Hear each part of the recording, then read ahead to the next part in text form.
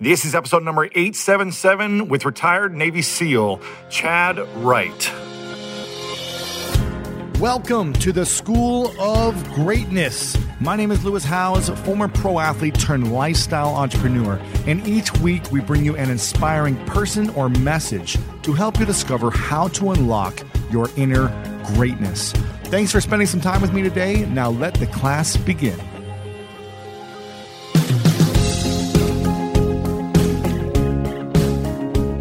Bruce Lee said, "Do not pray for an easy life. Pray for the strength to endure a difficult one."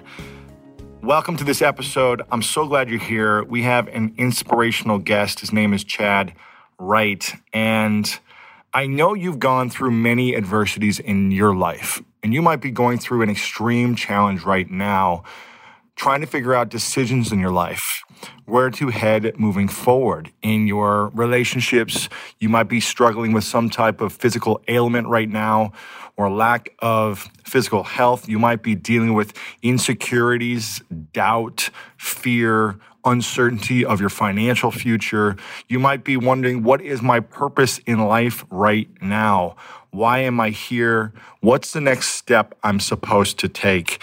And if you're wondering any of these things, or if you're just looking to get to the next level of where you're at currently, then this episode is for you. It's all about nourishing your body, soul, and spirit to live a complete life and becoming a warrior in the face of adversity. Chad is a retired Navy SEAL turned ultra marathon runner and entrepreneur and an inspirational speaker. I had the opportunity to connect with him at Jesse Itzler's event, 29029, which is a 35-hour endurance hike up a mountain, and he blew me away. Was so inspired by his mindset and his ability to endure extreme adversity and pain. And he served as a team leader on multiple deployments as a Navy SEAL, an instructor and master training specialist. And after 12 years as a SEAL, Chad retired and went on to start the project, 3 of 7 project, with his brother Blake. And the 3 of 7 project is a merging of Chad and Blake's passions and paths to provide a resource that gives people the knowledge and ability to complete themselves through the nourishment of body, soul, and spirit. They also have a podcast, the 3 of 7 podcast, where they interview the most complete human beings and collaborate, share, and provide practical applications for experiencing life more abundantly. And in this interview, we talk about Chad's extreme commitment to becoming a SEAL and how he tried out every single week for 4 months just to qualify for the physical assessment. Every week for 4 months. His extremely rare heart condition and consequential surgery for it that gave him the motivational boost to train even harder. He had to have surgery to become a Navy SEAL. That's how dedicated and committed he was to achieving his dream. The power of the spoken word and how Chad became conscious of how he speaks to himself and those around him. This is one of the most important parts of the interview you're going to hear that could drastically change where you're at in your life right now. Chad's routine for investing in his body, mind, and spirit before everything else. It's amazing the amount of dedication he has towards his body and mind. And he's going to break down his exact training routine throughout this interview.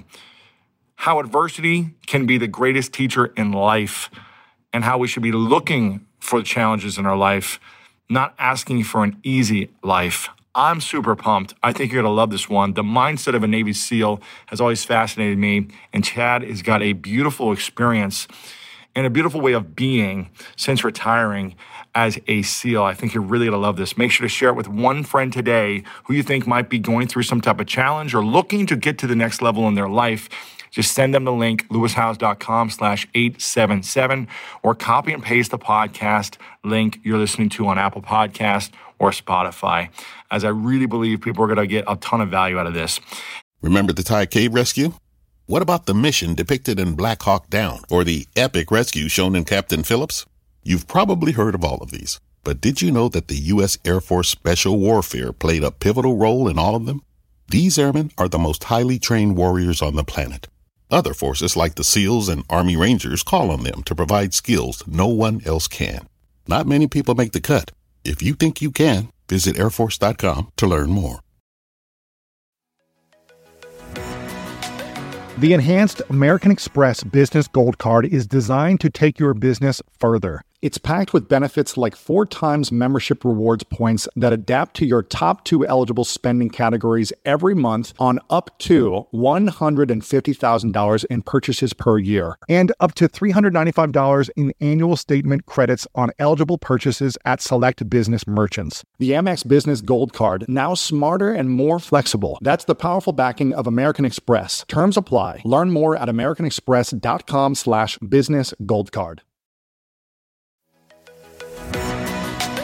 So many of us love coffee, like the living for it type of love. Some like it hot, some like it iced with a splash of creamer, and some like it with a cold foam topping. Many of us stop into coffee shops on our way to work more often than we'd like to admit. But now, thanks to International Delight Cold Foam Creamer, you can make cold foam coffee at home, or in my team's case, in the office, and it's a game changer. I was just chatting with a teammate of mine about our love for the occasional sweet treat coffee. Sometimes it's just the thing you need as a pick-me-up on a busy day, and we just stocked our office fridge with International Delight Cold Foam Creamer, and it never misses. The team's favorite flavor so far is the caramel macchiato. You just shake the canister and spray it into your coffee, and voila, you've got an incredible cold foam coffee. No frothing, fancy machines, or mess required. International Delight Cold Foam Creamer foams and creams your coffee from top to bottom. The best part, it works on both hot and iced coffee. It comes in 3 foaming, delicious flavors: French vanilla, sweet and creamy, and caramel macchiato. So you can switch things up depending on your mood. Look for your favorite flavor next time you're at your grocery store, and be prepared to say goodbye to your barista. International Delight Cold Foam Creamer. It's foaming delicious.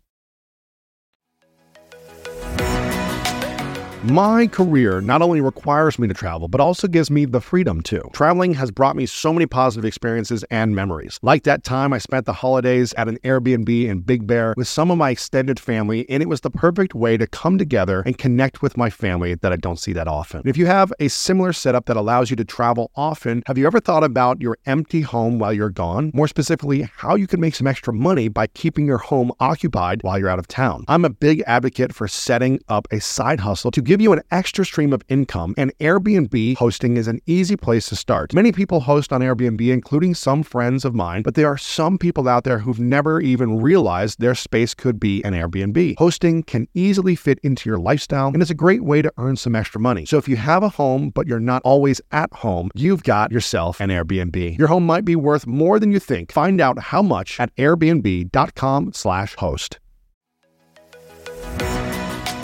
Quaker has been a trusted name in breakfast for over 145 years, which is crazy to think about because that means they have been milling oats since before the invention of the zipper, the stop sign, and the ballpoint pen. And while clearly a lot of things have changed since 1877, some things have stayed the same, like the great taste and quality of Quaker oats. I mean, I think we all grew up with Quaker in our household. Quaker has something for everyone, like old-fashioned and quick oats, great for cooking and baking, or instant oatmeal in different flavors and varieties, one of my faves for a quick breakfast. And whether it's lower sugar or added protein or fiber, Quaker oats can satisfy the whole family. There's even Quaker fruit fusion with real fruit pieces, added vitamins, and no artificial colors for a bold start to a bold morning. Quaker, getting up to some good since 1877. Look for Quaker oats in your local grocery store.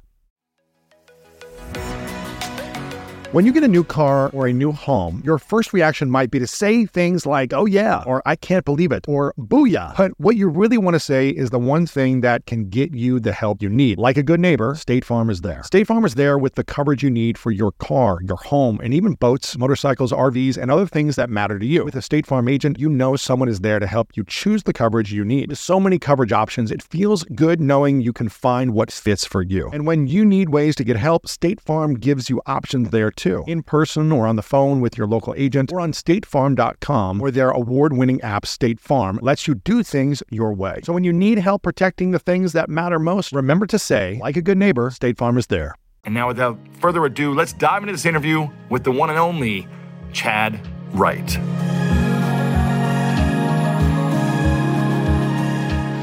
Chad Wright is in the house. Welcome to the School of Greatness podcast. Excited you're here, man. We met, was it 3 weeks ago? I think, yeah. When was the mountain? What was the date? Dude, I don't know. It's back there somewhere. We met at an event that Jesse Isler hosts called 29029. It's climbing a mountain 17 times in Vermont, the equivalent of Mount Everest. Challenging. You smoked through it pretty quickly on a lot of the hills. I was keeping a slow pace, but we got to have an amazing conversation on the last hill, which I was excited about. And we talked. I made you stop much longer to share your story, and we said let's do a longer interview and talk about this. First thing I want to ask about is what is 3 of 7? You've got it on your hat, you've got it on your shirt. What is it? What does it mean? Okay, yeah. So I guess to start with kind of how it was born, and I'll tell you kind of the meaning that goes along with it. So my brother and I, we run ultra marathons together, and obviously with my time in the SEAL teams, it's been a lot of physical, mental challenges, and we really enjoy that. So we asked ourselves, like, what are we trying to do with these crazy hard things that we always go out and do? Essentially, we were trying to complete ourselves from like a body, soul, and spirit aspect. Yeah. So that's what 3 of 7 is all about. So the 3 in 3 of 7 is representative of the 3 aspects of us as humans, our body, soul, and spirit. And the 7 is the universal number for completion. Mm-hmm. So complete yourself is essentially the tagline for 3 of 7. Okay. So what we're doing. Are you ever complete? No. So it's a journey. It's a journey for sure. But I feel like we're all on that journey to kind of find that complete and wholesome existence in life. So yeah, we have a little podcast. We're having a lot of fun with that. We have guests on, anybody from ultra runners to, we had Jesse Isler on the other day, even just your normal everyday people that have went through some type of severe adversity in their lives, whether it's in their control or out of their control. And we talk through them about what they learned from those adverse situations, and moving forward, what do they do on a day-to-day basis to master, nourish, and maintain their body, soul, and spirit. Cool. So now, you were a Navy SEAL for how many years? Was it 12 years. 12 years. Yeah. And the story of how you became a Navy SEAL is pretty crazy. Can you share how you didn't get accepted, and then the process you had to go through in order to become the chance of going to be a Navy SEAL? Can you tell us that story? Yeah, brother. Yeah. So, my story's a little bit different. It took me a while to just get on the start line of SEAL training. Background on me, I was born and raised in North Georgia, never played sports, never ran, never swam in a swimming pool. Never ran? No, never ran. I mean, other than, just running through the woods for fun, nothing for fitness.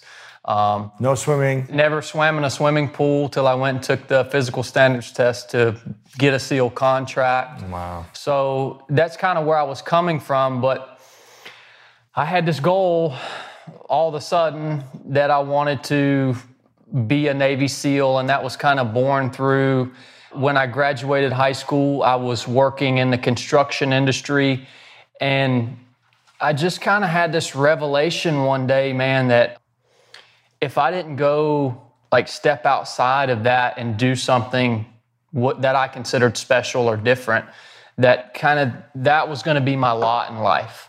I was never going to have any more than what that little construction job in my hometown could offer. And that's fine for a lot of people. I know a bunch of dudes that are still working at that exact same place to this day, and they're totally happy with their lives. But for me, I just wasn't happy with the place that I was in. So I was browsing the internet, saw this flyer of hardest military training in the free world, Navy SEALs, and for some reason it clicked, and that's what I decided I wanted to go do. So you were researching, you saw this as the hardest thing to do. Yeah, the elite of the elite, and it hits you in your core. You're 18 years old, 18, 19 at the time. It hits you in your heart. You're like, okay, this is my mission. This is my dream, my goal. That's it, man. Yeah, so that became kind of my you obsessed over overall thing, dude. Yeah, I went and took the PST to get a SEAL contract. I failed that multiple times. What's PST stand for? It's a physical standards testing. Right. It's a run, swim, push up, pull up kind of test. So I failed it multiple times, finally got to where I learned how to swim, learned how to run a mile and a half, all that good stuff. And how many times can you take it? Oh, you can take it as many times as you want. Yeah, so I took it once a week, and it probably took me, I'd go and take it once a week. It probably took me 4 months to finally pass it. So I'm coming from nothing, dude. Is this like a standard test with the government or the Navy, like in your local town, or is this just you want a stopwatch testing yourself? No, the Navy has contracted mentors, SEAL mentors that administer the test, and Gotcha. they have one in every, they have multiple in each state. And you were in Georgia, so you were driving to the nearest town and you'd do it there or whatever. Yeah, exactly. Okay. So finally passed that, get a 4 SEAL months. contract. Yeah. Every week, but you saw growth. You saw that you were getting better. Oh yeah, for sure, man. Yeah, and it was really the skills. I didn't have the skills that I needed to pass. I mean, I didn't know how to do a combat swimmer side stroke. Like I could dog paddle when I first started, right. So were you teaching yourself in between the testing every week? Like you were swimming every day, you're running, you're teaching yourself. That's right. So yeah, that progressed slowly, but over time I finally got it down pat. So I went into the Navy and with my SEAL contract finally. So the SEAL contract basically means you get a shot at SEAL training.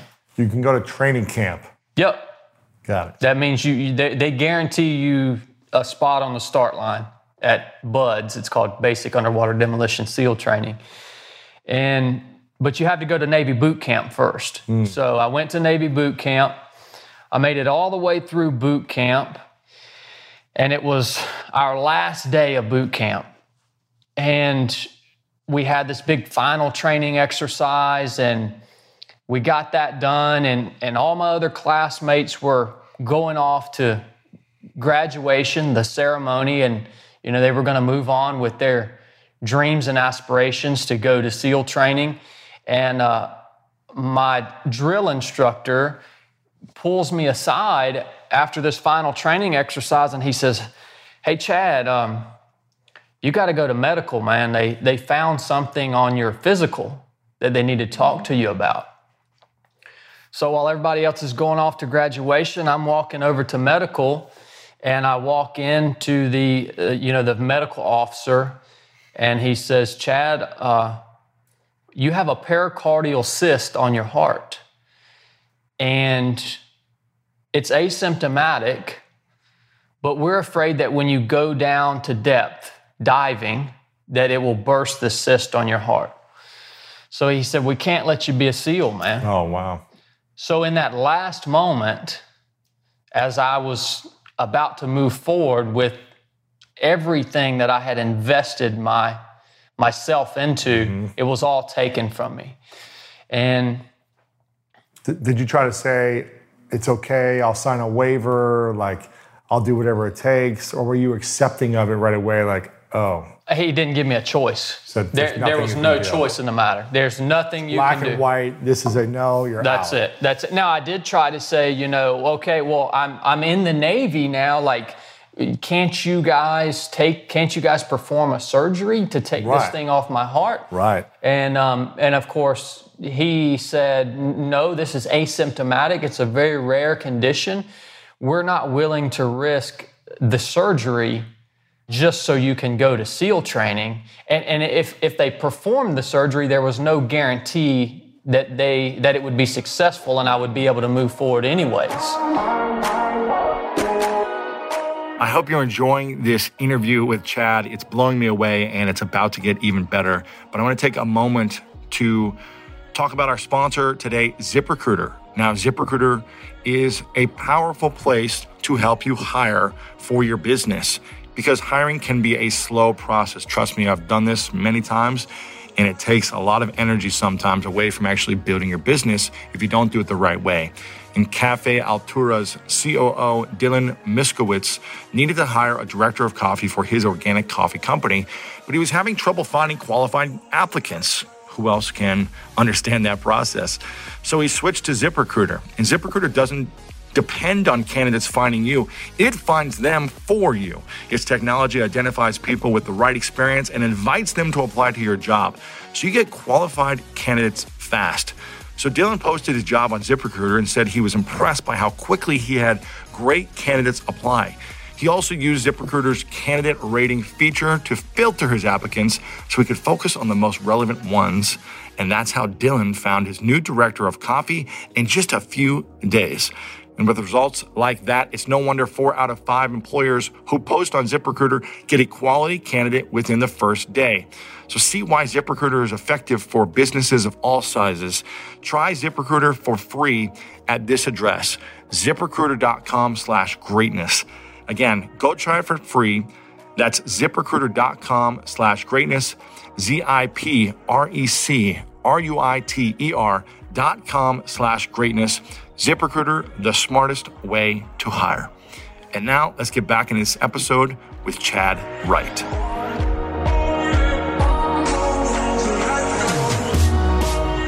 So you could still be in the Navy. Exactly. And work on some other job, just not going underwater. Exactly. Yep. So that's what they basically did. They tried to send me out to the fleet.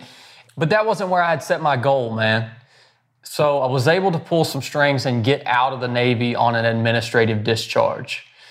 And you said, well, I don't want to go work anymore for you then if I can't do what I want to do. Yeah, I mean, but the thing is, Lewis, it's weird, dude, because when he told me, like, I can remember when that dive medical officer told me, basically, no, you cannot be a SEAL. You will never be able to be a SEAL. Like, for some reason, I don't know if it was because I was young and naive, but I never let go of that goal. Like, even after he gave me a definitive answer, I still had in my mind, I'm going to find a way over, under, around. I'm going to do something to fix this so I can move forward with my dreams. So maybe that's, why I had so much confidence to get out of the Navy, sure. Completely out. I cut all ties with the Navy. Show back up to my hometown. And of course, everybody looks at me and it's a small town. So everybody knew where I was going and what my aspirations were. And they look at me and of course they all say, well, what are you doing back here, bro? You obviously quit, right? Because that's what everybody does is quit. Yeah. Very few people make it through. So yeah, that was something I had to deal with when I got home. That was pretty tough. How long was that time for? So when I got home, I started immediately trying to find a surgeon that would take this thing off my heart. Right away, you were like, okay, right away. Who can help me? Totally, man. Yep, right off the bat. And I went to like 3 or 4 different heart surgeons there in Atlanta, and nobody would touch it. They said the same thing that the dive medical officer in the Navy told me. Finally, I found a surgeon that would take this thing off my heart. His name was Dr. Cooper, and he was a Army surgeon. He had served time on the battlefield, active duty. So he understood what I wanted to go do and that I wanted to serve my country. He understood my dream, more so than somebody that hadn't served their country could. Sure. So Dr. Cooper was willing to accept the risk of performing this surgery on my behalf.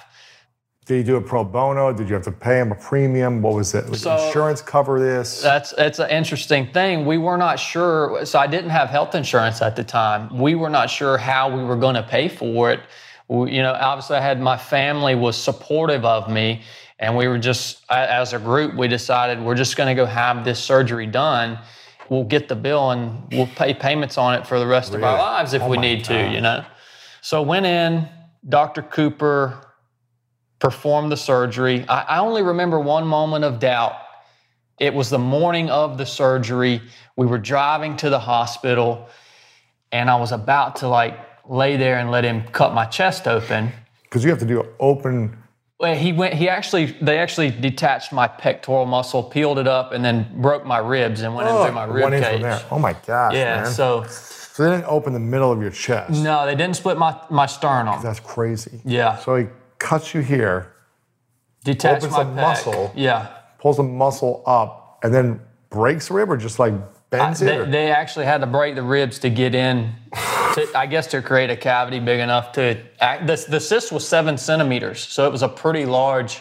Compared to your heart, that's a fairly large cyst, Yeah. How does the bones heal back?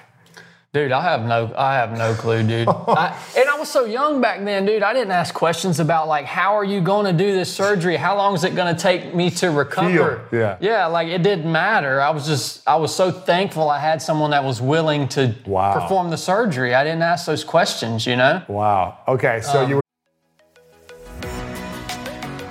You can claim victory in sports, on the job site, even on your taxes by switching to H&R Block. Block offers many ways to file to fit your schedule. A 100% accurate return on your max refund or your money back. Plus, you'll always know the price of your tax prep before you begin. Switch today and feel like a tax champion. This tax season, it's better with Block. Make an appointment at hrblock.com. Disclaimer, all tax situations are different. Not everyone gets a refund. Limitations apply. Description of benefits and details at hrblock.com/guarantees. Isn't it obnoxious when companies have those sneaky gotchas hiding deep in the fine print or bills that seem to go up for no dang reason? Like when budget airlines promise a cheap fare, but then charge you for every little thing until you realize you're paying even more than you would have elsewhere? At Metro by T-Mobile, there's nada yada yada. That means no contracts, no price hikes, no surprises. They don't even want me to speed through the legal, so here it is. When they say no price hikes when you join, they mean your price will never increase for talk, text, and smartphone data plans. Their only exclusions are for limited time promos, per-use charges, and third-party services. I guess that really is nada yada yada. At Metro by T-Mobile, nada yada yada.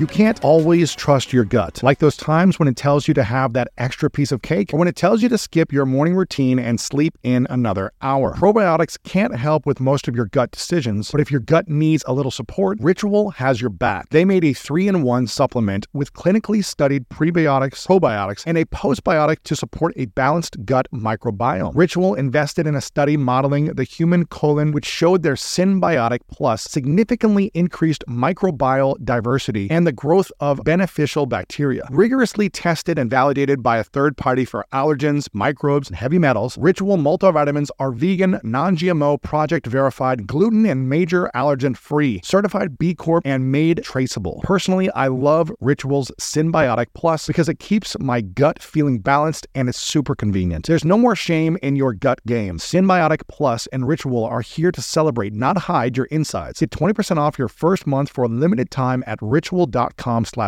Start Ritual or add Synbiotic Plus to your subscription today. That's ritual.com/greatness for 20% off.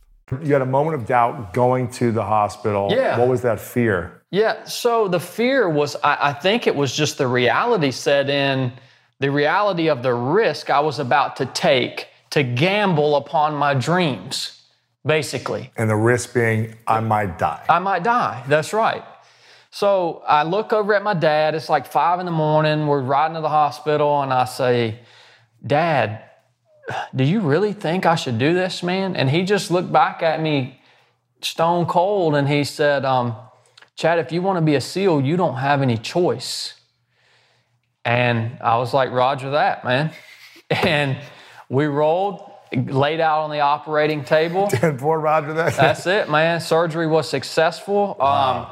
Woke up, first thing I remember coming out of anesthesia, my grandmother was standing beside my hospital bed, and I grabbed her hand and I said, I got my dreams back. Wow.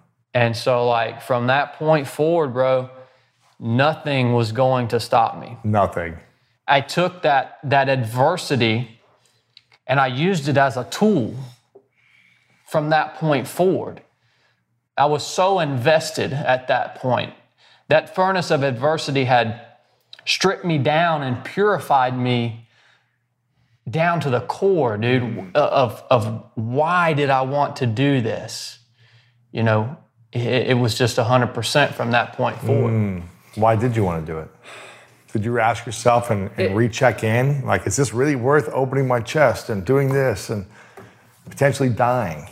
The best way I can answer that, Lewis, and that's a good question, man, because I guess a lot of people would expect me to say, because I wanted to serve my country or I wanted to go to war or this, but at that time in my life, it wasn't that.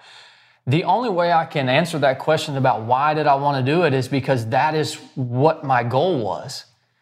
That was what my goal was, and when I was told no, it made me want it 100-fold. Wow.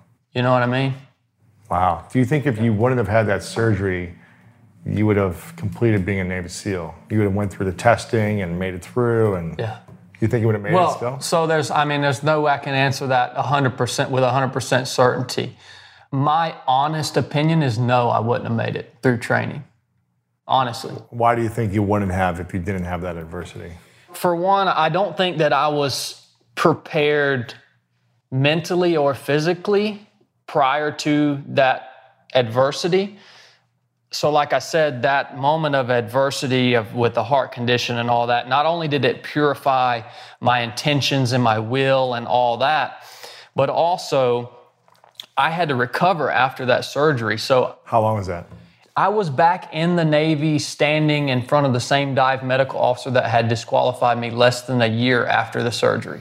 Wow. So I had that block after the surgery to really hunker down and train with the right mindset. So I had the right mindset then for that training block. So that training block was so much more effective than any of the training that I had done prior to that adversity. Right. You know what I mean? Because it took you probably 3 to 6 months to heal to a point where you could start running and start moving effectively, I'm assuming. Yeah. And then you have maybe a 4 to 6 month runway to train hard. That's it.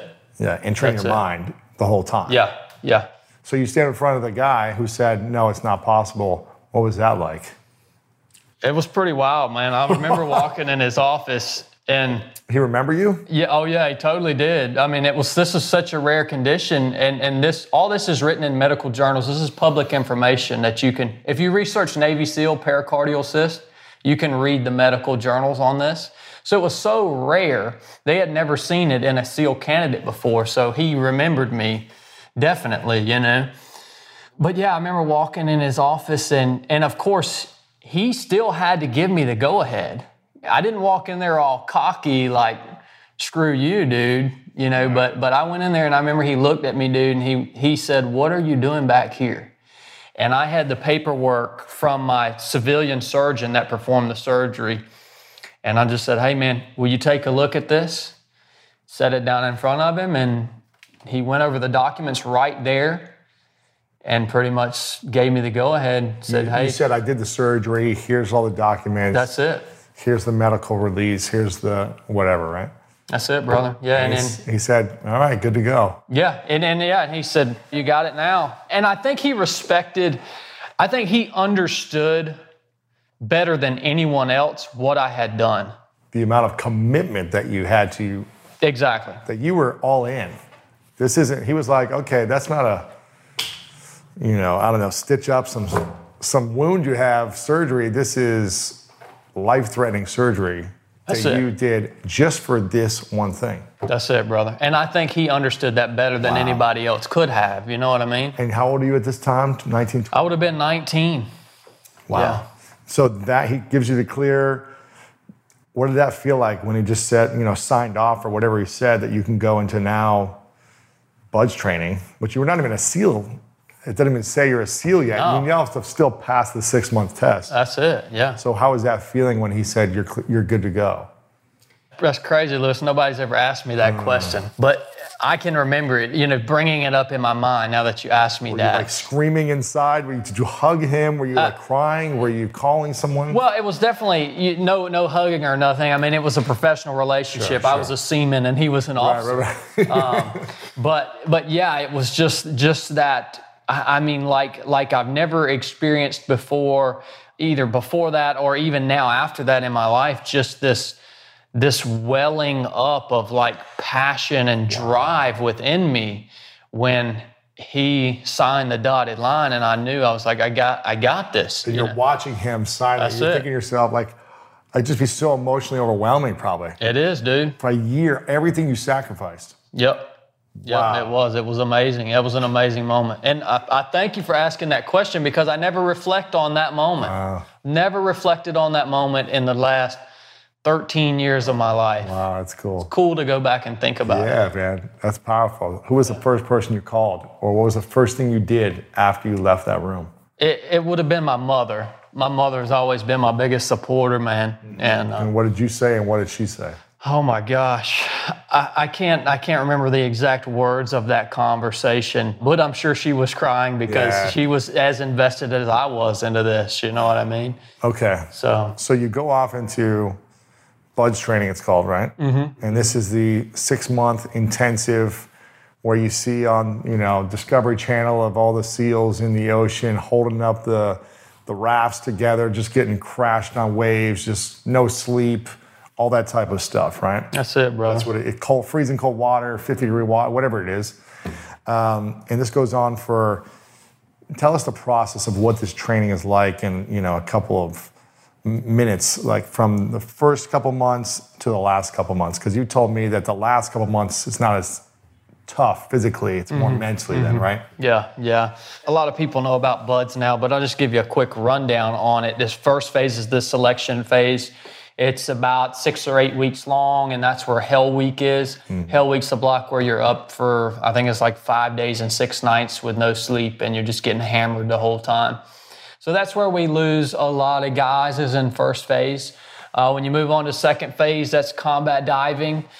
We do lose quite a few guys in one evolution there called pool competency, and it's basically where you get just beat all to pieces underwater. They just try to drown you, essentially? Yeah, basically, yeah. So, we lose a lot of guys there. But other than that, in second phase, after you get past pool comp in second phase, you're going to be there for the duration of the training. And then third phase is land warfare. It's, learning patrol formations and, your land warfare stuff, shooting, the whole 9 yards. Uh-huh. You had told me, I don't know if you're allowed to say this or not, so we can edit if so, but you told me that there was a day where the most people quit. I don't know if you remember saying this, what you told me. When they played a movie, you said the most people quit on this one day. Are you allowed to share that? Yeah, man. Yeah. I mean, I've never shared that publicly before. I don't guess it's any secret, but the one day that I remember the most guys quitting was they set the class down in front of a big projector screen and played a video of Al-Qaeda operatives sawing the head off of an American. And, basically told all the class guys in the class that, hey, this is who you're going to war against. This is no game. We're not here to do push-ups. You're not going to be running with a boat on your head for the rest of your career. It's not about going out to the bar with a trident on your chest or any of that. These are the people you're going to fight and destroy. So it was very graphic, and we had to watch it multiple times with instructor staff around us basically yelling in our faces. And so, a good portion of the class got afraid. And then you had a small group that it made them angry. Mm-hmm. And then I think there was probably some in between that didn't really know how to feel about it. They had to go sleep on it, you know what I mean? So I remember after them showing that, we went straight from there to eat lunch. Yeah, imagine that, dude. Crazy. And we're standing in the chow line, and guys just start falling out of the formation, just by the tens and dozens. No way. And they're just all going to ring the bell. And they already went through Hell Week. This was prior to Hell Week. Yeah, this was prior to Hell Week. So they didn't even go through any physically demanding stuff at this point. No, man. With no sleep. They just were psychologically out. That's it.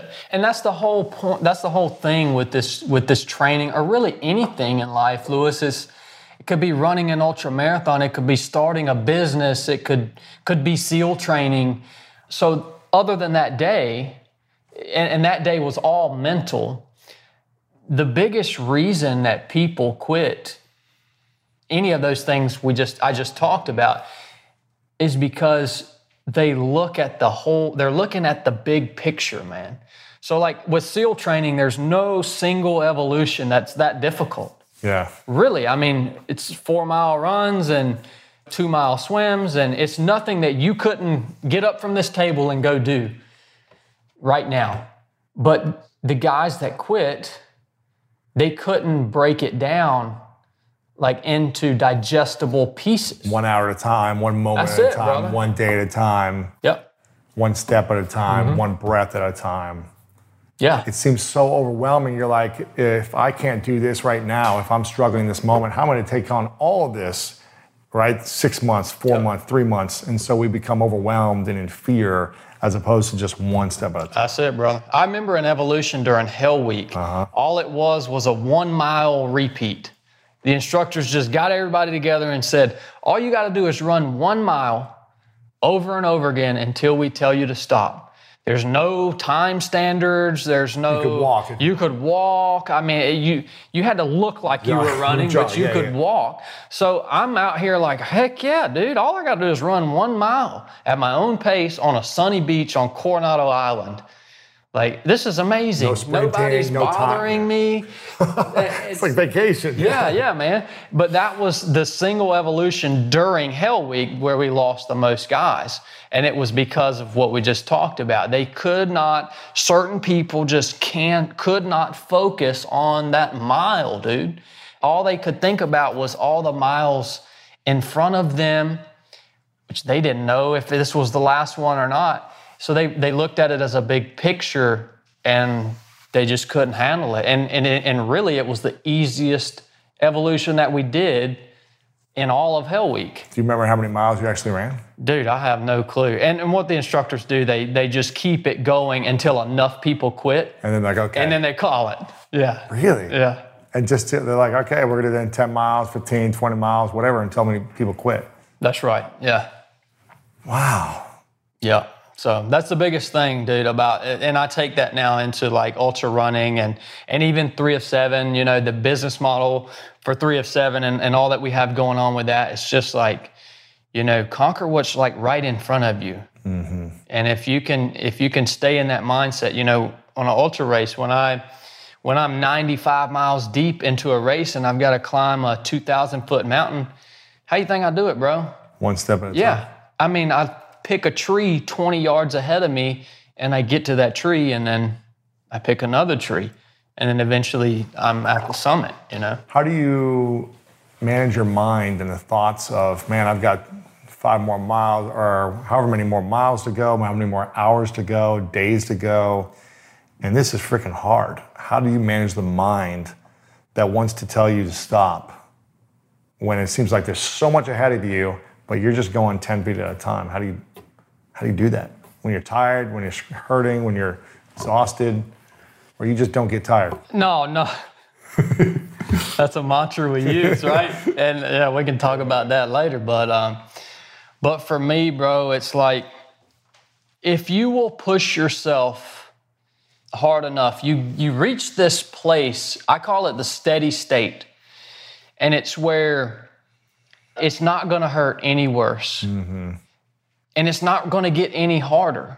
It's the steady state, man. It's going to stay hard. It's going to just stay just like that. That's exactly right. And it's almost like for me, it's almost like a primal feeling.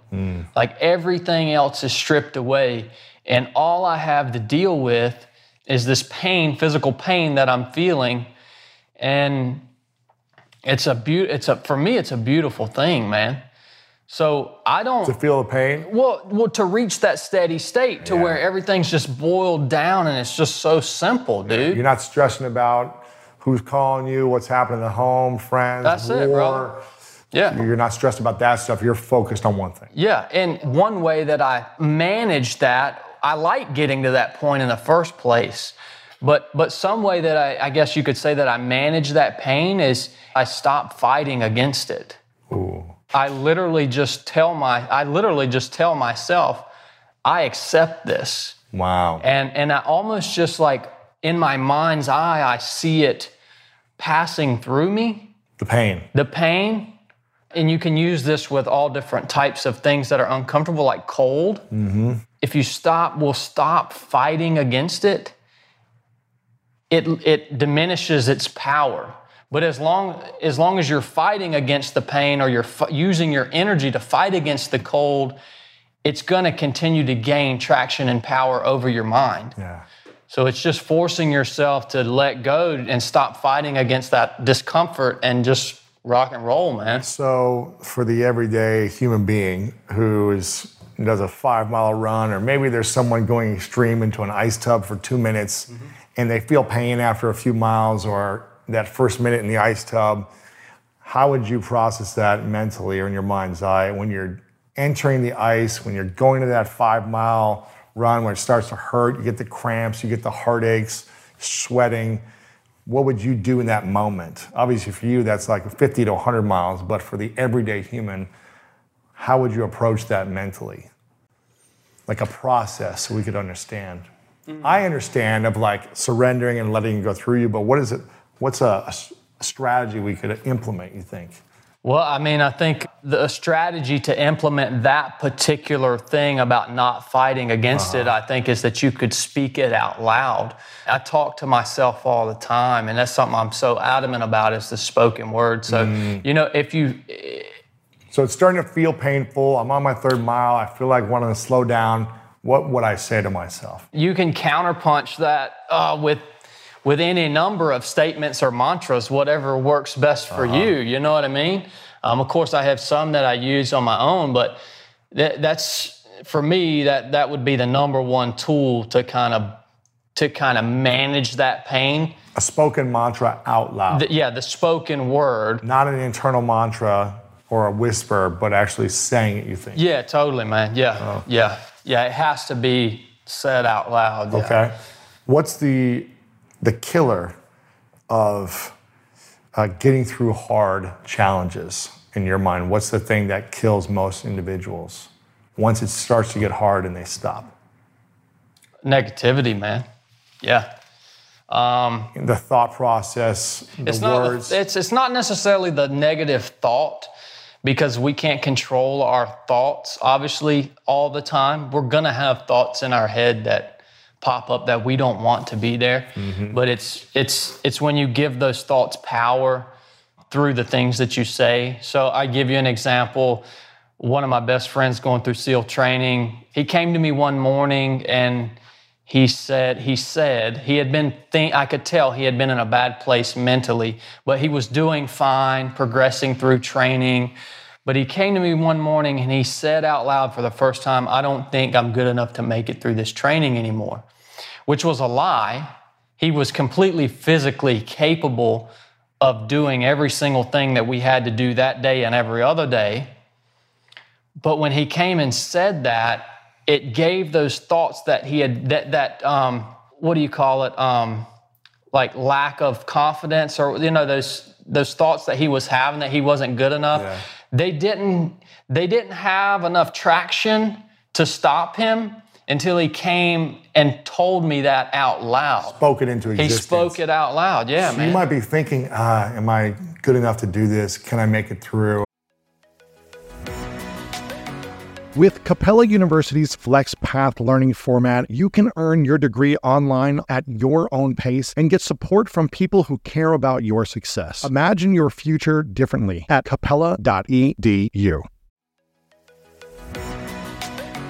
Daylight saving time is starting up again. The goal? To give us more daylight from March through November. By setting our clocks forward, it may feel like there are more hours in the day. But if you're hiring, it doesn't necessarily help you find qualified candidates for your roles any sooner. There's only one way to do that: ZipRecruiter. And right now you can try it for free at ZipRecruiter.com/greatness. Now, you know how much I emphasize the power of teams for your business. And ZipRecruiter works around the clock to find qualified candidates for you. Once you post your job on ZipRecruiter, they send it to 100 plus job sites so you can reach more of the right people. Their smart technology also quickly scans thousands of resumes to identify people whose skills and experience match your job. My company, Greatness Media, is currently hiring, and in my opinion, finding the right team is one of the most important steps in setting your business up for success. We like to ensure our new hires will be a good fit before they're even on the team. So I'm grateful that I have ZipRecruiter's help with my growing team. Spring forward with a new hiring partner, ZipRecruiter, and find top talent sooner. See why 4 out of 5 employers who post on ZipRecruiter get a quality candidate within the first day. Just go to this exclusive exclusive web address to try ZipRecruiter for free. ZipRecruiter.com/greatness. Once again, that's ZipRecruiter.com/greatness. ZipRecruiter, the smartest way to hire. Maybe I'm not as strong as these guys. These guys are more talented. But once you start saying it to someone else out loud, that's when your body starts to believe it even stronger, and it gets harder and harder to go back into a confident place, I'm assuming. That's it, brother. Yeah, so like when he told me that, it was just like seconds later he was going to ring the bell. Really? Yeah. And there was nothing that I could do to stop him. It's like he finally believed it 100% and he was out. Yeah. Just don't say it, and you're half the way there, right? If you just don't say it, you have a chance. That's it, brother. That's it. And so your tongue is the thing. I compare it to a rudder. Mm-hmm. A rudder is the main control surface that steers the direction of a ship. Your tongue is your rudder. It's going to steer the direction of your life and the outcomes of your situations 98% of the time. So what you say is pretty important. It's paramount to me, bro. I mean, that's like, I take this to such an extreme that I don't curse. I'm a Christian, but not cursing is not a Christian thing. It's because none of those words in and of themselves have a positive meaning. So why am I going to use them? So for me, it is paramount, dude. The things that we say, yes. Did you ever come to a place where you started saying negative things to yourself during BUD/S training or as a SEAL, where you had to catch yourself, or have you always been clear with your words to yourself? I have not always been clear with my words to myself. I became more conscious about the power of my words throughout life and doing really, really hard stuff to where, I've put myself in enough situations with other people around me to see the power of the spoken word actually work, not only in my own situations, but in the men around me or women around me in racing, Yeah. So every time I see it work, I'm like, holy smokes, this is powerful. Well, then finally I started going on some podcasts and telling people that it works. And then I get hundreds of messages a month of people saying, oh my gosh, this works. What are the words we should never say to ourselves, and what should we say to ourselves every day? I think that's really individualized, man. Yeah. I mean, as far as the words that you should never say to yourself, it's going to be dependent on the situation you're in, you know what I mean? And then the things that you're saying to yourself, a big one for me is I will not die in the chair. That's a huge mantra, that I use. I won't die in the chair, and that has a whole meaning and story behind it. What's the brief meaning? That was born out of that last man standing race that I did a few months. Well, no, it was back in May. Where I was running, we had to run 4.16 miles every hour on the hour. Each one of those hours I would dedicate to a fallen brother in the SEAL teams. And their actual names? Yeah, I had a wrist coach that I was wearing, and I would have their index card with their face, name, their family's names, their date of sacrifice. And so... Holy cow, that probably gave you a lot more power and strength. It did, man. But it gave me a lot more pressure too, dude, because each one of these laps was for this guy, and some of those guys were guys that I had spent a lot of time with, you know what I mean? So the way that race worked, there was no definitive finish line. You just kept running until only one runner was left standing. Mm-hmm. So I could not promise my brothers that I would win. I couldn't promise them victory because I didn't know if my body would break or, I didn't know. I didn't know where the race was going to end. So, but I could promise them that if I died in death, meaning death within a situation, not physical death, but death in this scenario would be of my race. If that time came, I would die out on the race course battling for every step that I took. Not on the chair. I won't die in the chair. That's exactly Sitting around right. waiting. Yep. So at the end of each one of these laps, there was a chair. So if I came in off the lap in 55 minutes, I could sit down for 5 minutes. And it was hard. A lot of people died in the chair that day, You're like, dude. I'm done. Because it was hard to rise back up, man. For sure. So. Did you win the race? No, I think I was the third man standing. I ran 116.5 miles. And my last lap, dude, was actually my last lap was for a good friend of mine named Blake Marston. And we lost Blake in a skydiving accident not long ago. Dude, I remember looking down at, I went out on that lap, and so it was muddy. I had tied my shoes too tight, and so my shoelaces were sawing through that large tendon in the front of my ankles. It's painful.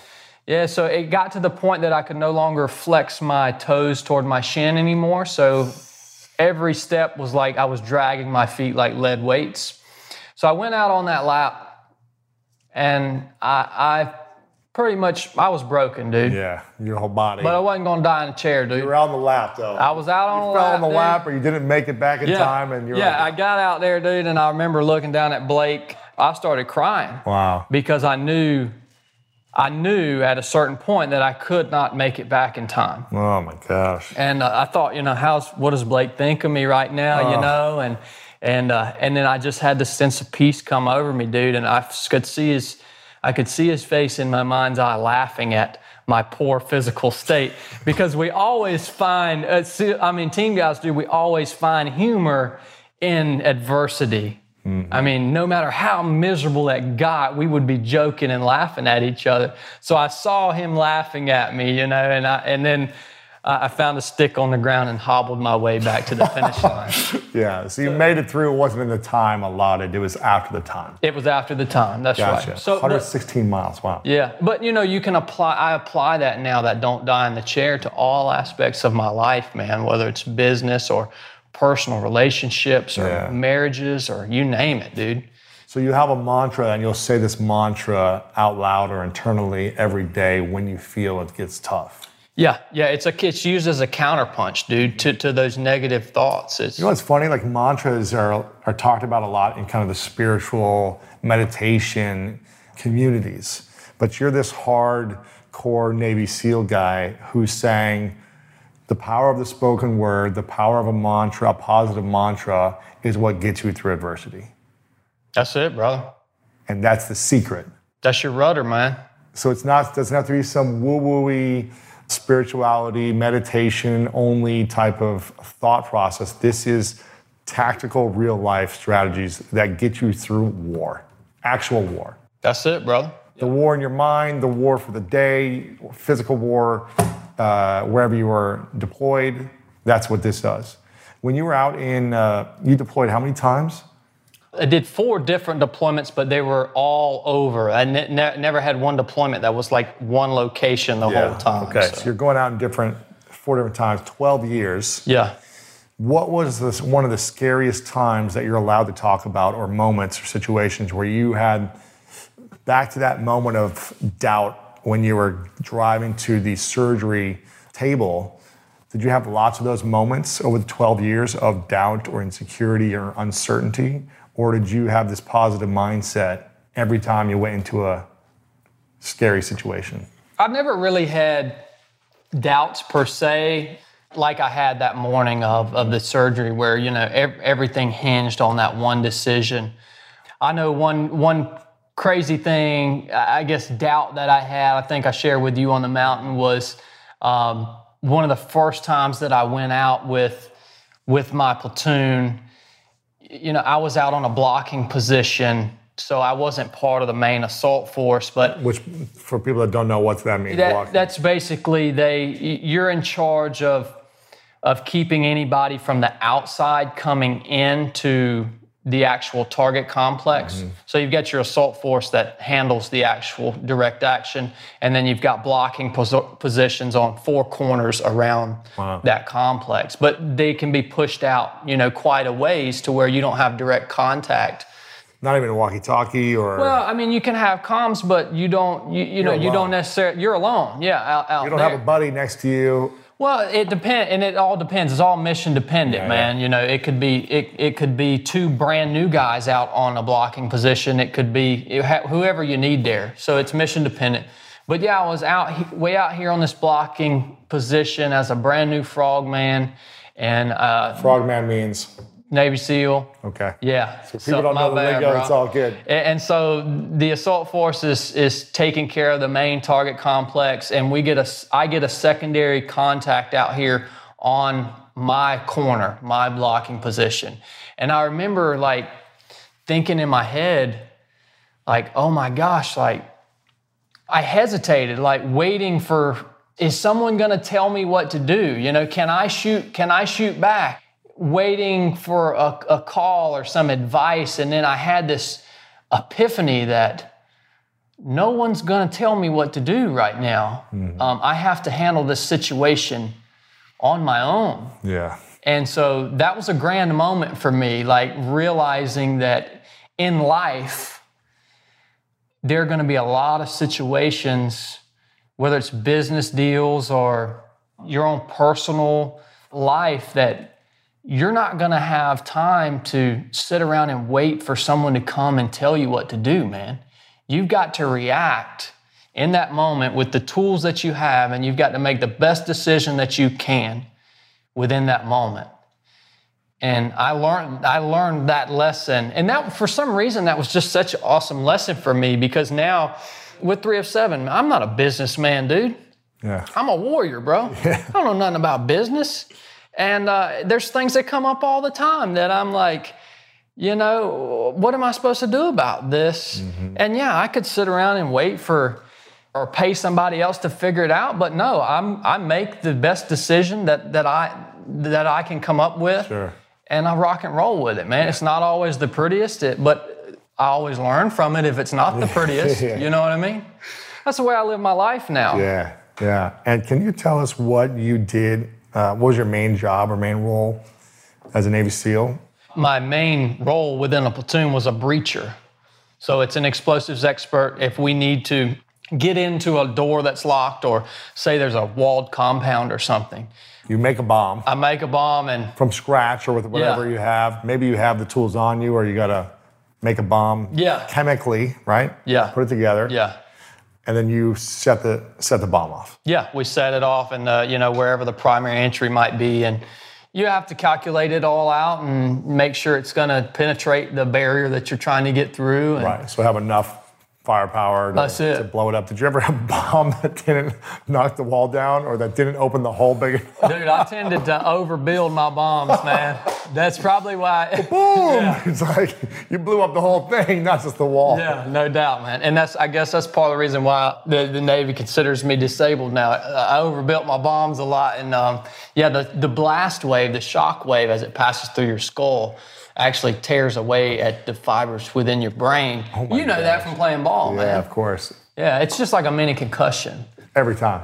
Every time, yeah, for thousands. I mean, no telling how many bombs. Really, because you feel it, and you feel it rattle your brain a little bit. Oh yeah, it goes through your body, your chest, everything. It's probably like it's a shock wave. Yeah, I mean, it hits you. You can feel it. And you didn't have sometimes 100 yards to go behind and a nice big wall to block it. You're looking for a barrel, a rock, a little hill, something within 40 yards. You might be, dude, you might be in this house. I mean, you might be in a house. I mean, you're talking about you've got probably, like a door, and you've got 10 doors in here, dude. And if I needed to get into any of these doors, I'd be breaching right here in an enclosed space. So why use a bomb on a door and suppose to ramming through it, kicking the door down? Is it just like it's so? It's fun using bombs, dude. I'm just guessing. Why would I kick a door when I could blow it down, man? Save your brain. Well, yeah, we weren't thinking about that back then, though. So that was just protocol. It's that awareness is building about brain injury. Mm-hmm. They're implementing a lot of new, really good stuff. That's good. Yeah. For guys, I'm so thankful that that's happening. So but even just 5 or 6 years ago, that nobody thought. I mean, we calculated a minimum safe distance for every bomb, but no, you couldn't always get that. You know what I mean? Yeah. Okay, so thousands of bombs. I mean, how long does it take you to make a bomb? If you're like, we got to get through this door, how long does it take you? Well, you would have some on you pre-rigged most of the time as a breacher. Ready to go. So you're just mounting, wiring, boom. Yep. 1 minute, 2 minutes, whatever. Yeah, you'd build them back at the shop, and then you'd have them with you. Okay, cool. What is a Navy SEAL's guide to eliminating self-doubt? What are the things that you saw other guys do really well or that you did to learn how to overcome being insecure, lacking the confidence of something, and just overall doubting yourself that everyday human beings could apply on a daily basis? Bro, I think that we all need to come to the realization that we're all made of the same stuff, man. Freaking dirt. Mm-hmm. That's all. We are all made of the same stuff. So, Lewis, you are an awesome dude. You have accomplished so much, man. But you know why you have done? You have used your tools properly. Yeah. You don't have anything that I don't, and I hope you don't mind me using us as a direct example. Sure. You don't have anything that I don't have from a physical. I have a strong, healthy body and a strong, healthy mind. We're made of the exact same stuff. You have utilized your tools, your time, the people around you, your speech, your relationships, all these universal tools that we all have access to. We all have access to time. We all have access to people around us. Resources at some level. Yeah, those are, and you can't use the argument that, take time, for example. Say time is a tool that helps you accomplish your mission.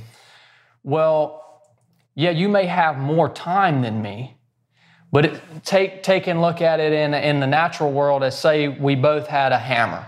The hammer represents time.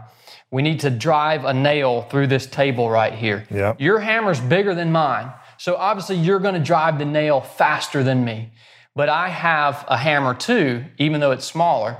I can still drive that nail flush with this table right here. So it's not an excuse to say, well, Lewis has so much more resources than I have.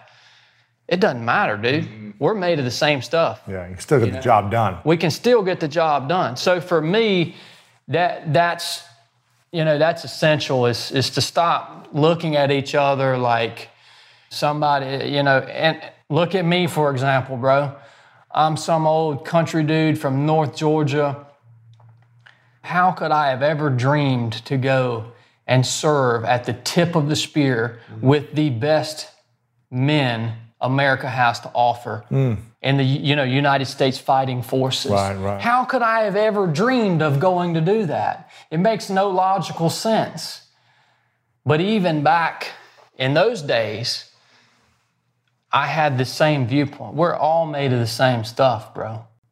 So that's step one, is realizing that we're all made of the same stuff. For me it is. Yeah. Okay. Yeah. And then from that point forward, it's recognizing what are the tools that you need. You call them resources, I call them tools. Yeah. What are the resources or tools that you need to accomplish your mission? And then it's learning to utilize those tools or resources in the most effective and efficient way. Yeah. And then at that point, I mean, that's how you get greatness, right? Yeah. It's not because if we both died right now, well, we would turn into piles of dirt, right? That's true, man. How do we, what can we do on a daily basis besides having that understanding of the tools and time to, again, overcome that doubt that we have, overcome the insecurity or the fear or the judgment we put on ourselves in order to have more belief in ourselves to accomplish our mission? Is it you should have a set of routines and habits that you honor your word to every day, and you are your word to yourself of what you say you're to do? Is it doing hard things every day that builds more belief? Is it the words you use as well? Like, what's the ingredients? That's an excellent combination, Louis. I like those. It sounds like you answered that question, bro. But is there anything else that I'm very hesitant to give advice. Mm-hmm. I never give advice. I can tell you what I do based around those things that you just said. I have a routine. I get up every morning at about 6 in. The first part of my day, I dedicate to my God. So I give him the first fruits of my day. I honor him in that way because I feel like he expects that of me. But through prayer? Through prayer or reading.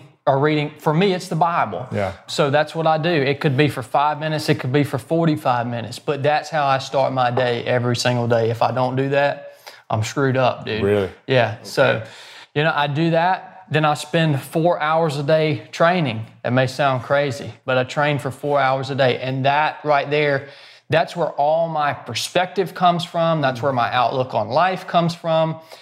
During that 4-hour block, I am honing my body and my soul, my mind, will, and emotions. That's where the battle is in the soul. What do you want to do? What do you think you want to do? How do you? I've recently joined the world of home ownership, and one thing I've learned is that there's so much more freedom with what I can do with my home, but also so many more decisions to make. Figuring out where to start on big projects like a complete room makeover can be overwhelming, but with Crate & Barrel's free interior design service, a design pro can provide design and styling help for projects big or small. Whether you're redesigning your living room, choosing a new dining room table and chairs, or even just styling a bookshelf, work one-on-one with a design pro who will work with existing furnishings and help you choose new ones. Get 2D layouts and even 3D renderings so you can actually see your space to help you decide. Did I mention it's free? Yes. Having fun exploring the possibilities of what you can redesign or have the design desk help. Go to crateandbarrel.com or your local store to make an appointment with the Crate & Barrel Design Desk. Across America, BP supports more than 275,000 jobs to keep energy flowing. Jobs like building grid-scale solar energy in Ohio and producing gas with fewer operational emissions in Texas. It's and, not or. See what doing both means for energy nationwide at bp.com/investing in America. Feel about something. Those are the things that we need to get a hold of, right? But when you're out doing something hard, self-inflicted adversity, it hones that soul portion of us down at the same time that it's training our body. So the two are very intertwined. So giving you energy, keeping you healthy, keeping you lean, sharp, it provides that for the body. It provides that for the body. And the soul and the mind, right? The soul being the mind, will, and emotions, it makes you force your mind, your will, what do you want to do, and your emotions, how do you feel about this activity and this pain? Because you don't want to do it. Exactly. But when you go out and do it, you're honing that portion of you as a human, and then moving forward from there. Wait, so that's every day, 7 days a week, or is it 5 days a week, training 4 hours a day? Is it? Yeah, I train 7 days a week. I set that block. Now the intensity may vary. Right. It may just be a 4-hour hike in the woods. Cool. You know what I mean? It's not a ultra marathon every day. No, totally. I may only cover 10 miles in that 4 hours. I may cover 30 miles. It's always a run. Is it something else? A swim? It could be a combination. It could be weight training. I do weight train. Strength training twice a week at least. Why 4 hours? Why not 1, 3, 5? Is there a number with 4? Because there's no number. I mean, I feel like that's what I need personally to perform on the level that I want to perform and to maintain the perspective that I have on life. Powerful. Okay. So after that? After that is my work time. So from noon to the rest of the day, up until 5, 6, sometimes 7 o'clock, that's my work time. And so I take all that perspective and all that energy and all that good stuff that I get out there on that run or that weightlifting or whatever, and then I transfer that over into my work time. Wow. That's probably powerful. You got so much clarity. That's it, brother. And you get all your best ideas from those 4 hours. You probably let go of all the pain or frustration or anger or whatever you got in your head that's festering from the day before. If you have anything, that clears out. That's it, brother. You purge that stuff. You get back to a peaceful place. Yep. So I took care of my spirit in that first 30 minutes, take care of my body, soul, and that next 4 hours, the rest of the day, man, I can hammer some stuff out. Wow. I can put down some. So that's the one thing, that's my biggest fear. What? As things grow. My biggest fear is that this telephone and this phone text messages and social media, my biggest fear is that stuff is one day going to maybe tarnish the clarity of my perspective. It's going to take away from that 4 hour block of time. Because if I don't put the time in to myself, all that Instagram, all that stuff, none of that matters, because if I don't put that 4 hours into myself, the stuff that I put out on the back half of the day is not going to be as pure as it should be. So my biggest fear is losing that purity, man. And I shouldn't say I fear it. I'm very conscious of it, man. So you finish around 5, 6, 7, and then what's the evening look like? That's my wife's time, man. Yeah. I love her more than anything else in the world. Yeah. So how long have you been together? Brooke and I have been together for 7 years now. So you got married while you're in the Navy. Yeah. And was that challenging for her to be with someone who's off in war every day? Oh, I wish you could ask her that question. I mean, I feel like it was more challenging for her than it was for me. And as a SEAL, you're gone, on average, I'd say 300 days out of the year. I mean, you're not at war that whole time. It's training, but it's a mix of both. And it's extremely difficult, man. Yeah, for sure. And she suffered from it, and but luckily we're still together. And again, because of the adversity we went through in our marriage, it's the same thing, brother. The adversity we went through in our marriage, my wife had a very dangerous disease called addiction. She got wrapped up in that for a while, and we had to go through the process. I shouldn't say wrapped up. She was, in it. Yeah. And it was bad, dude. That's a whole nother story, man. But we had to go through that adversity together. And now we have the best freaking marriage on earth, man. Wow. So. What's the greatest lesson she's taught you while you were an active Navy SEAL and since your retirement? Humility for 100%. She keeps me grounded, man. Because as a team guy, man, you're hanging out with active duty, pipe hitting alpha males all day long. And you need somebody to pull you back down to earth sometimes. And even with ultra running, I'm really competitive there. And I'm not a cocky person, dude, but if I start to get a little lofty with, my speech or something like that, man, she'd snatch me right back down to where I need to be. Okay. So humility has been the biggest lesson. What's something that you've learned about her since you've left the Navy that has surprised you? That's different than when you were together in the Navy. Because you've had more time with her, I'm assuming. I would say how talented she is. Like, I didn't get to pay enough attention to her talents when I was active duty. And now that I get to spend more time with her and she's getting to pursue some of her passions, it just has blown me away with how talented she is. So she loves photography. She's an awesome cook.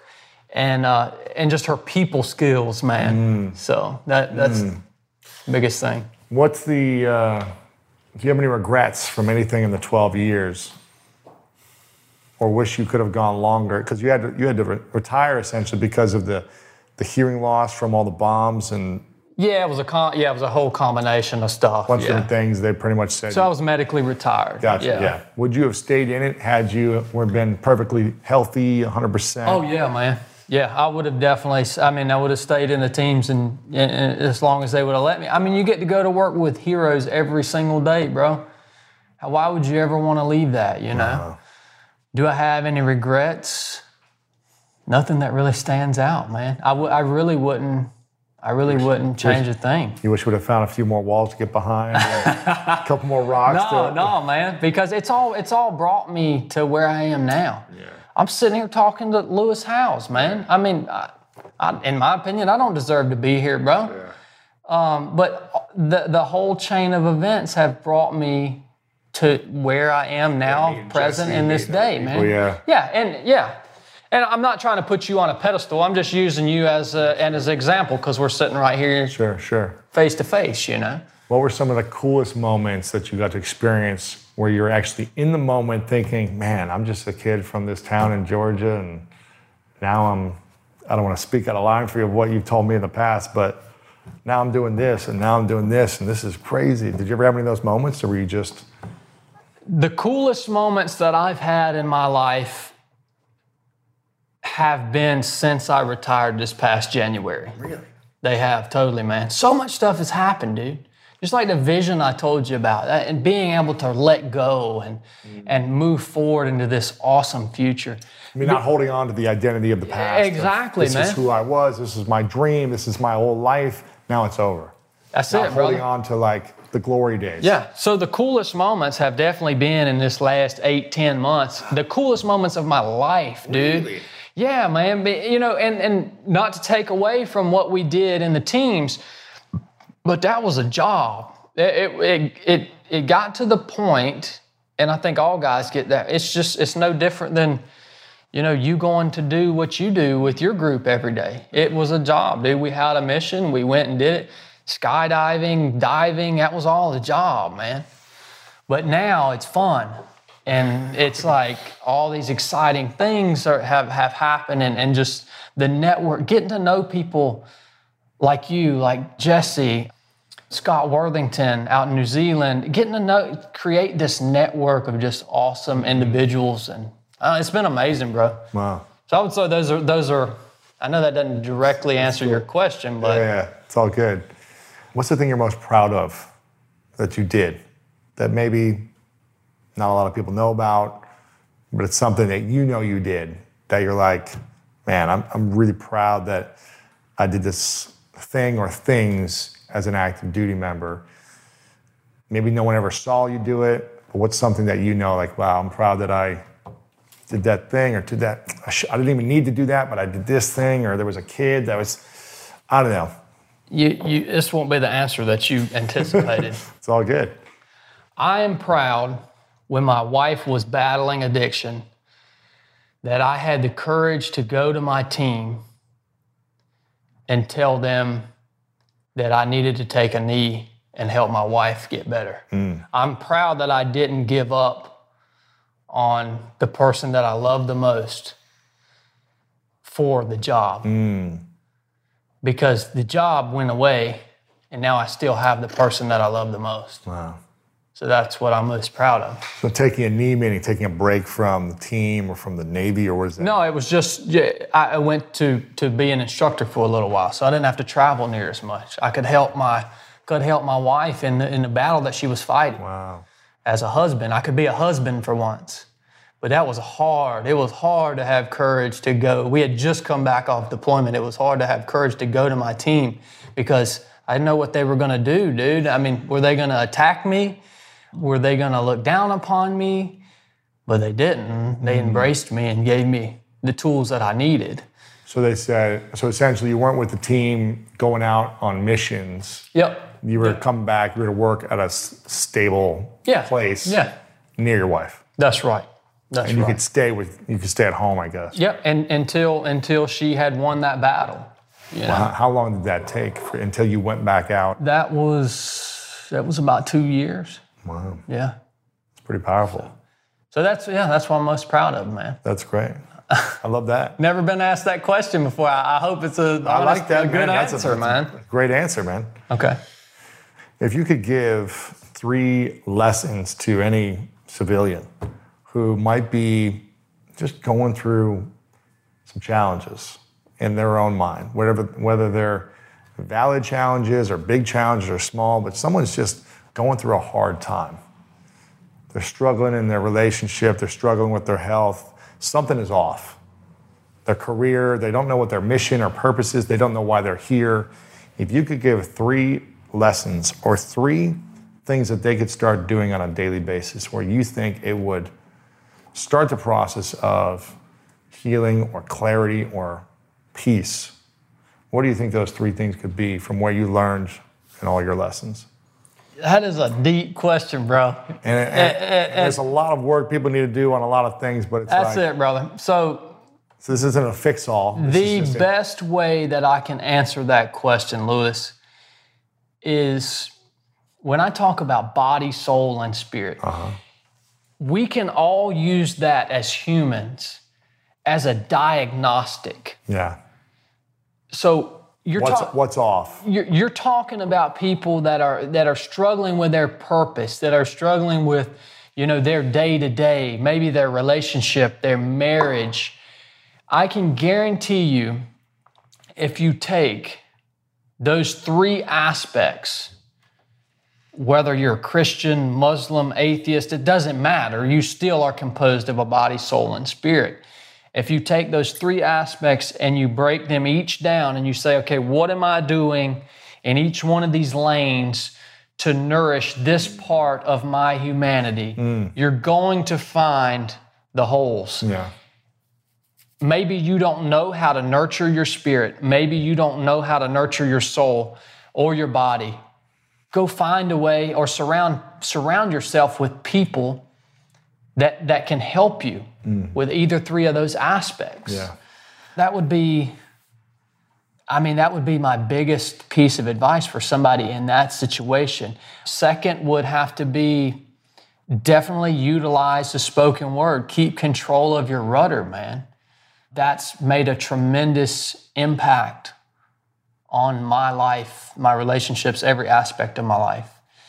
And then third, I would say go out and put yourself in some adverse situations, whether it's with ultra running, whether it's with a marathon or a 5K. The distance doesn't matter as far as a race goes. If it's weight training at a gym, put yourself into some adverse situations and let yourself grow there, because that's where we grow, man. Don't be afraid of that stuff, dude. That's how we as humans were meant to be in those situations. I mean, back a couple thousand years ago, it was a day-to-day thing, and we don't get that anymore, dude. Yeah. So inflict adversity. Self-inflicted adversity, man. I say this all the time that, and maybe this is my sports background, but I tell people, find something that causes you pain every single day.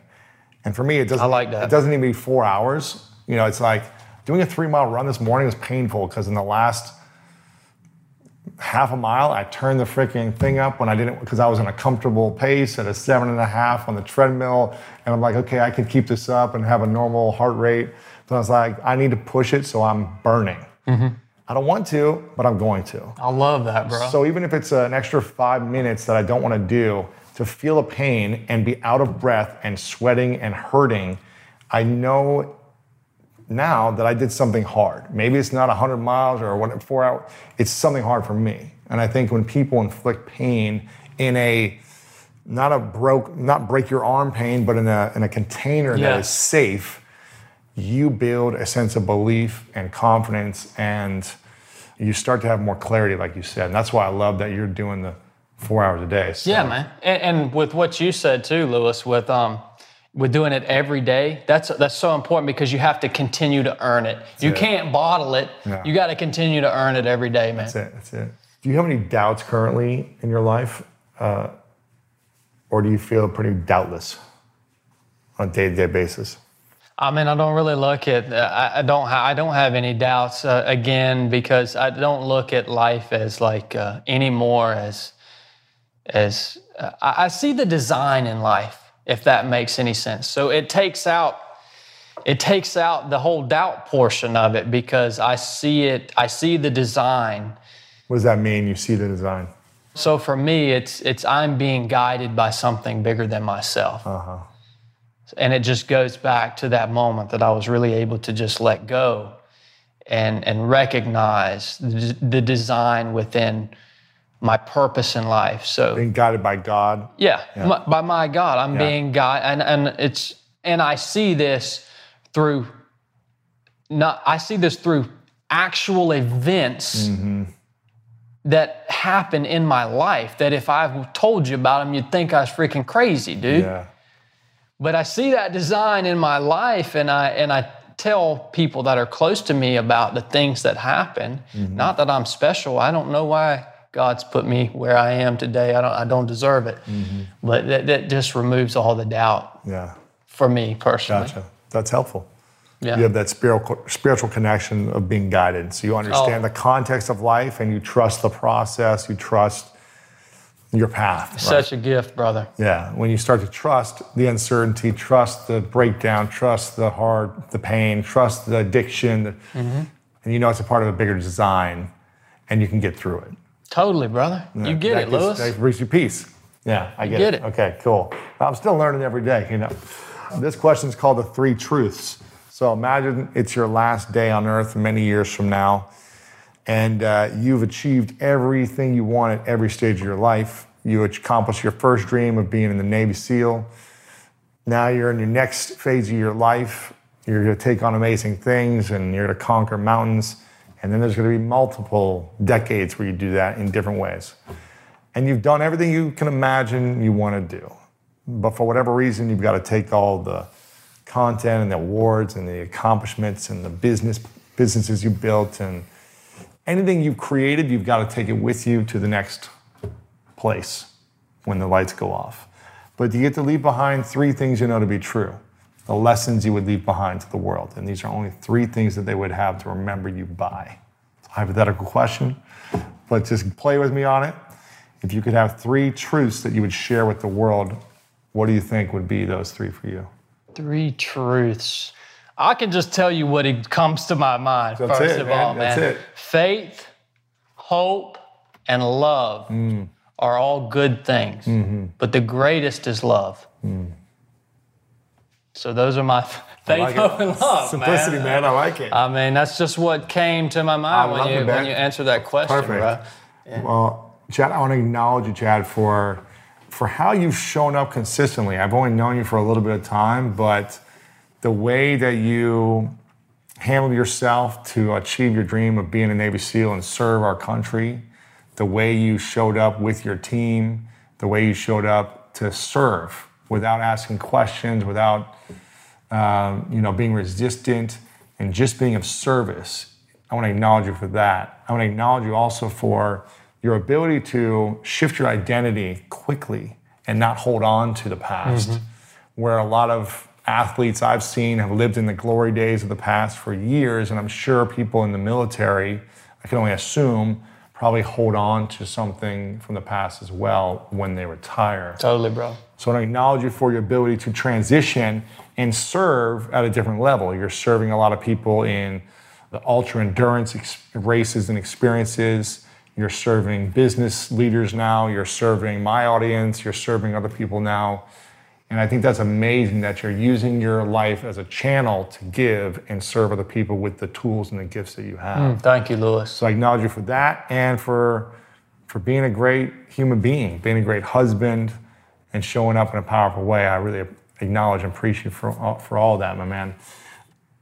What is the thing that you're most excited about right now, and how can we support you? You're on Instagram, which you try to limit your time on your phone, but you're there sharing wisdom. You've got a podcast. Where can we support, follow along, get more of Chad?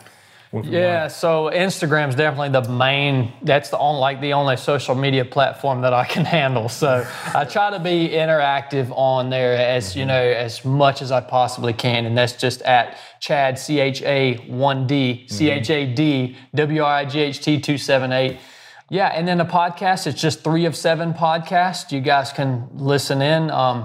Anytime. It's on Apple and, the whole nine. It's just 3 of 7 podcasts. 3 of 7 podcasts, and that's spelled out. And then also probably the best place to really dig into what 3 of 7 is and what it has to offer is the website, 3of7project.com. Okay, cool. So as everything unfolds and we add new stuff to the project and, new products or whatever it may be, it'll all be there. Yeah. So 3of7project.com. .com, yep.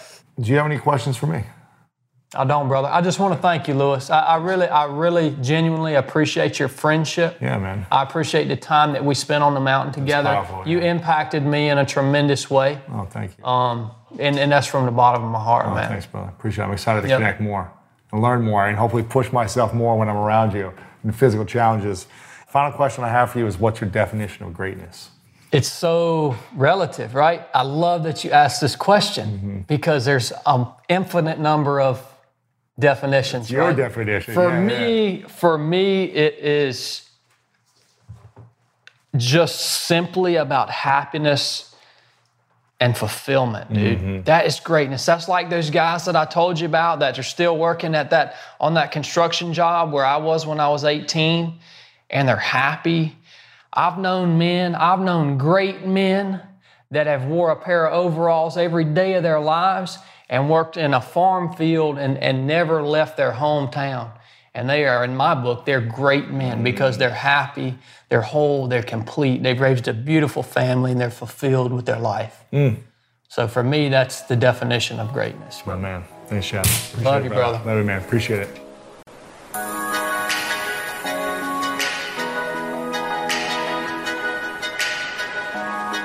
There you have it, my friend. I hope you enjoyed this interview.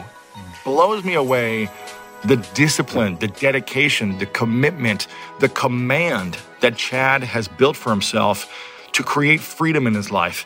Again, he dedicates hours every day on his health so he doesn't have to stress about it. He dedicates consistency on his relationship so he doesn't have problems in it. He puts attention towards the words that he says so it doesn't affect his mindset throughout the day. Because when we create discipline in our life, we create power and freedom in our dreams. And that's what I want you to take away from this episode. I hope you enjoyed his way of being, his message, his skills, the tools he provides. And if you enjoyed this, please share it with a friend. Chad is just starting to come out of retirement. He's just starting to make a name for himself, and he's going to be blowing up over the next few years. Make sure to spread this message far and wide to your friends. Text it to a WhatsApp group chat that you have, a Facebook group, to some friends you have on text. Post it on social media. Tag me at Lewis Howes. Make sure to tag Chad as well. And you can find the full show notes of how to connect with him at lewishowes.com/877. So inspired by his message, so inspired by his way of being, his ability to communicate clearly and effectively, and have non-negotiables in his life so that he does have freedom and doesn't create these experiences that hurt him. He seeks the challenge as opposed to waiting for challenge to find him. Either way, we are going to find challenges in our life. It's just our decision. Do we want to seek out the challenge so we have the strength to overcome them as they come? Or do we want to play safe and let challenges come to us and make it harder for us to overcome them? Again, Bruce Lee said, do not pray for an easy life. Pray for the strength to endure a difficult one. And that's what Chad has done. He has created a life of strength so that he can endure all the pain and challenges that might try to come his way. I hope you enjoyed this episode. Again, I hope you enjoyed this episode. Powerful insights from someone who's gone through extreme adversity and extreme challenges in his life on every different level. Bruce Lee said, do not pray for an easy life. Pray for the strength to endure a difficult one. I pray that you have the strength to endure all the challenges in your life. I love you so very much, and you know what time it is. It's time to go out there and do something great.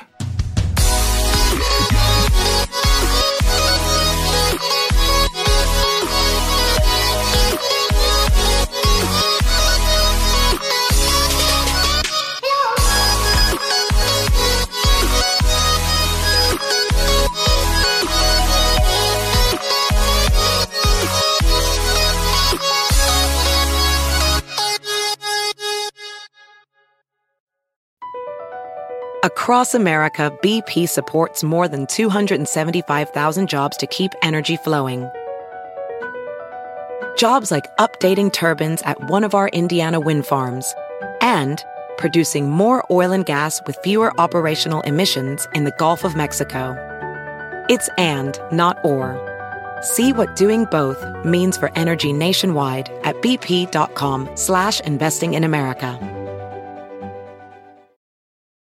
Parents, when you visit California, childhood rules. If you don't remember how awesome childhood is, just ask yourself, what would kids do? Dance to a giant organ played by ocean waves? Yep. Camp in floating tree houses hundreds of feet off the ground? Check. Jump in a big tub of mud on purpose? Call it rejuvenation. We don't care. Just pack your fun pants and let childhood rule your family vacation. If you need help, ask your kids. Start planning at visitcalifornia.com.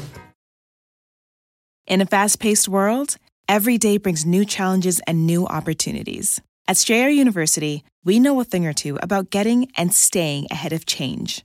For over 130 years, we've been providing students like you with innovative tools and customized support, so you can find your way forward and always keep striving. Visit strayer.edu to learn more.